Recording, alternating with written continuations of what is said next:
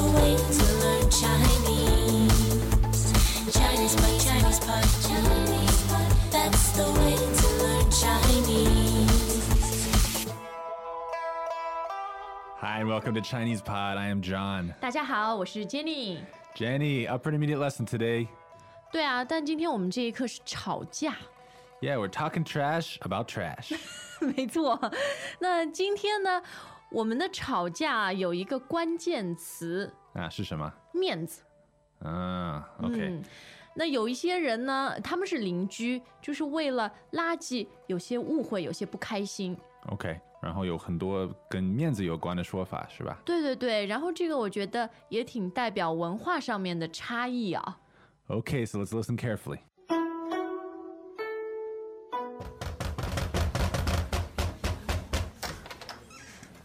怎么了？你这是什么意思啊？什么意思？你门上写的是什么？没什么问题啊。亲爱的邻居，请不要把垃圾堵在我家门口。哼，你话里有话，以为我们听不出来？谁把垃圾堵在你家门口了？就是，你这是在说谁呢？你哪只眼睛看见是我们扔的？我又没说你们，有人老乱扔垃圾，我写个条子提醒大家一下，不行吗？这一层楼除了你，就我们两家，难道还有鬼？你这样写，摆明了就是在说我们。有话就明说，还白纸黑字贴在门上，你想给谁看啊？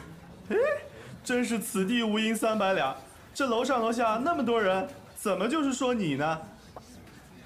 看你小子平时斯斯文文，原来是这种人。就是，自己不讲卫生，还赖在别人头上。难道是我吃饱了撑着，把垃圾堵在自己家门口？那也不关我们的事儿，这楼道又不是你一家的，放在垃圾也很正常。我告诉你，马上给我撕掉！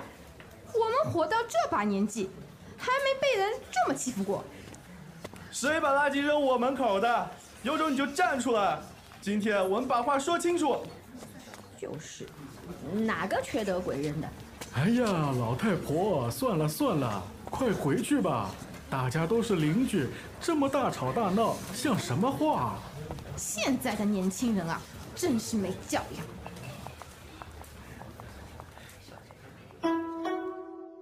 这样刚刚他们吵架啊，没有骂脏话，对吧？没有说很难听的话。对。但是呢，还是有一些非常讽刺的。OK， 那我们仔细看吧。好。那其实今天之所以会不开心啊，就是因为这个男同志他写了一张纸条，说：“亲爱的邻居，请不要把垃圾堵在我家门口。”那这个堵字为什么用堵呢？我看这个堵，我就会想到堵车什么的。对，堵就是说影响到你前进，对吧？影响到你走路。这里呢用堵字，我觉得稍微有一点夸张。Okay. It's kind of like blocking the hall with garbage. 对，可能人家把垃圾是放在你家的门口或者走廊上，影响你走路，但是也没有直接放在你家门口。对，不会直接放在你门口前面，对吧？对。但是这个男孩他很生气，所以他就用了这个字啊。OK，比较严重。那对话里面的这个两个老阿姨啊，就不高兴了。他们说：“你话里有话，话里有话。” There are words within the words. 对，什么意思？就是说，你另外有一层意思，你有隐藏起来的意思。Okay, you're insinuating something. 对，话里有话，这也是挺常用的一个固定搭配。是不好的吧？不好的。然后另外一个老阿姨怎么说呢？她说：“你哪只眼睛看见是我们扔的？你哪只眼睛看见是我们扔的？” Which eye？ 什么意思？那就是他很讽刺的地方。OK。其实他的意思就是，我知道你没看见是我扔的OK。然后他还要强调问你哪只眼睛看见我们扔的，就好像你有本事你就说出来，对吧？Okay, so it's like a sarcastic remark. 对。其实用这句话也是挺 insulting 的，侮辱别人的。那这两个老阿姨啊，他们非常不高兴，因为他们觉得写了一张条子，就是这个男的摆明了是在说他们，好像摆明了说垃圾是他们扔的。那摆明什么意思？摆明就是很明显、很清楚。啊 ，OK。摆明了就是在说我们，就是你很明显是在说我们。那很明显还有一个说法是吧？下一句啊，就是白纸黑字，白纸黑字。So is this like literally talking about black characters on white paper? 啊，可以是字面上这样解释啊。但白纸黑字呢，就是说有一些 written 写下来的东西作为证据。OK， 很清楚的。对，很清楚，就是你以后想否认也没办法。OK，也不是说的话，是写的字。没错，或者在电脑上面啊 ，OK， 啊，都可以啊。有证据啊。对，白纸黑字。啊，但是这个男的有一个说法，我从来没有听过。哦，是什么？此地什么？哦，此地无银300两，此地无银300两，有没有听上去很像古代人说的话？OK，那么此地就是 this place。对，这个地方。无就是没有，没有300两银子，此地无银300两。银 silver， 两这个是一个单位，是一个 unit， 重量单位。那此地无银300两呢，是有一个故事的，就是以前有一个人啊，他有300两银子，然后他就把它埋在地里，那他很紧张，万一别人发现了怎么办？所以呢，他就特地写了一块牌子，此地无银300两。啊 ，OK， 那不是就反而是很明显，反而你告诉别人这里有300两银子了嘛？啊，引起别人的注意。对对对。OK。所以现在此地无银300两呢，就是形容本来没什么事儿的，但是你好像自己很紧张，反而让别人发现了。OK。此地无银300两。那今天两个老阿姨说话很厉害啊，对，他们对那个男的说：“看你小子平时斯斯文文，原来是这种人。”那这个斯斯文文呢，形容的就是很有文化、很有教养。斯文 like very refined, civilized。哎，对，斯文或者斯斯文文，同样的意思。那 John 就是很斯文，看起来。是吗？对啊，这是好事吧？那斯文的人通常也很讲卫生哦，讲卫生。啊，这个讲也不是讲话的那个意思是吧？对，这个讲是讲究，就是很在乎、很注意。Pay attention to。对，那通常它都搭配一些就是抽象的道德标准。还有什么？比如说讲文明，讲信用 ，OK， 讲礼貌，也往往就是 be 的意思，对吧？对对对，讲礼貌 is being polite， 没错。讲文明 is being civilized， 是的。OK。那对话里面啊，这个老阿姨说的是：“哎呀，你自己不讲卫生，还赖在别人头上，还赖在别人头上。”赖是吧？一听好像就不是什么好词啊。那赖是什么？赖就是冤枉。别人没有做的事，你非要说是他。是责怪吗？比责怪还要再严重一点。OK， 就是我有意的 intentionally 说是你。So you're pinning the blame on other people。对，就是赖在别人头上。头上不是身上，是头上啊，也可以说身上，但是头上就是更加的严重，更加强烈一点。OK。那这个男的听了当然很生气了，他说：“难道是我吃饱撑着把垃圾堵在自己家门口？他怎么可能这样做呢？对吗？”吃饱了撑着是吧？对，那吃饱了撑着意思就是，我有太多的空闲去做无聊的事儿。就通常这句话呢，用的都是，比如你骂人家啊，吵架的时候，或者用在自己身上，就是反问：我吃饱撑着啊，怎么可能做这件事？怎么可能做那么无聊的事儿呢 ？OK。然后老人用了一个很有意思的量词，对吧？对，他说：“我们活到这把年纪，这把年纪，这把对，把不是 handful 吗？是的。那你想 ，a handful of 年纪就是年纪挺大了嘛？OK。那通常呢，就是年纪比较大的人会这样说：我这把年纪。OK， 只有老人。对对对，可能50-60岁以上吧，可以这样说。啊，OK，像我们年轻人不能说这把年纪啊，以后吧。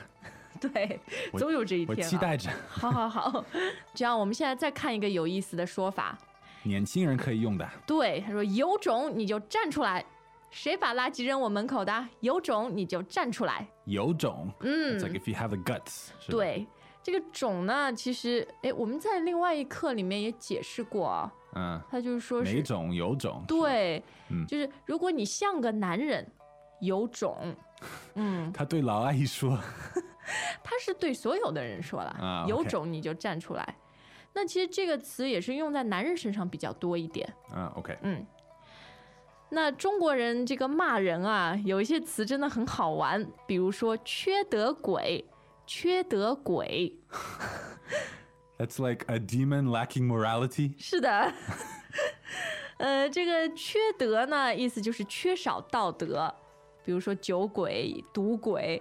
那这里是很缺德的鬼 ，immoral jerk。对，那你也可以说缺德，也是一个形容词，指责人的。那其实今天的这个对话呢，是根据我们一个同事他真实的经历写的对，是的。那这里面有很有趣的文化差异，我们在对话之后一起来聊一下。好。Welcome back to another installment of ChinesePod Trivia。And the question for you is, for what test does ChinesePod offer preparation services for? Is it A, the polygraph, B, the colonoscopy, C, the HSK test, or D, the CAT scan? The CAT scan? Ooh, sorry, that is incorrect. The correct answer is C, the HSK test. That's right, ChinesePod will thoroughly prepare you to pass this rigorous test of proficiency in Chinese. ChinesePod.com/HSK。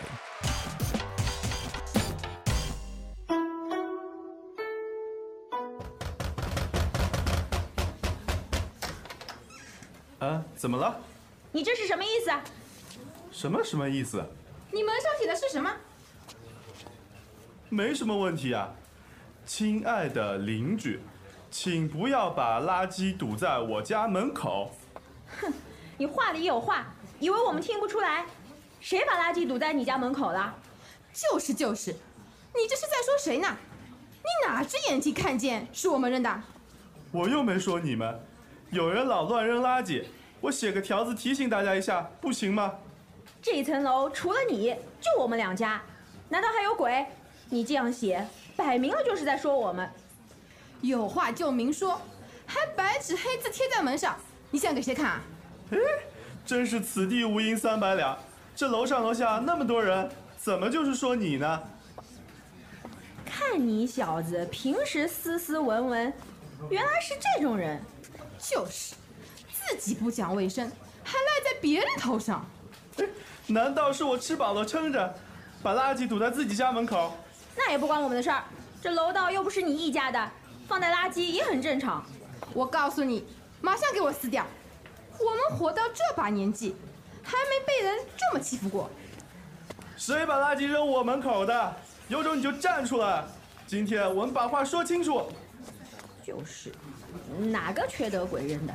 哎呀，老太婆，算了，快回去吧。大家都是邻居，这么大吵大闹，像什么话？现在的年轻人啊，真是没教养。OK， Jenny， 我想问你他写了一个条子，对吧？对。然后贴在自己的门上。可能有一点夸张，但是为什么他们那么生气啊？为什么邻居老阿姨那么生气啊？是啊，就是面子问题啊。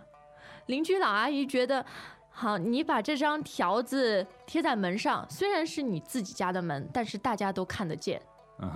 那么这层楼就几家人家，对，你肯定是在暗示。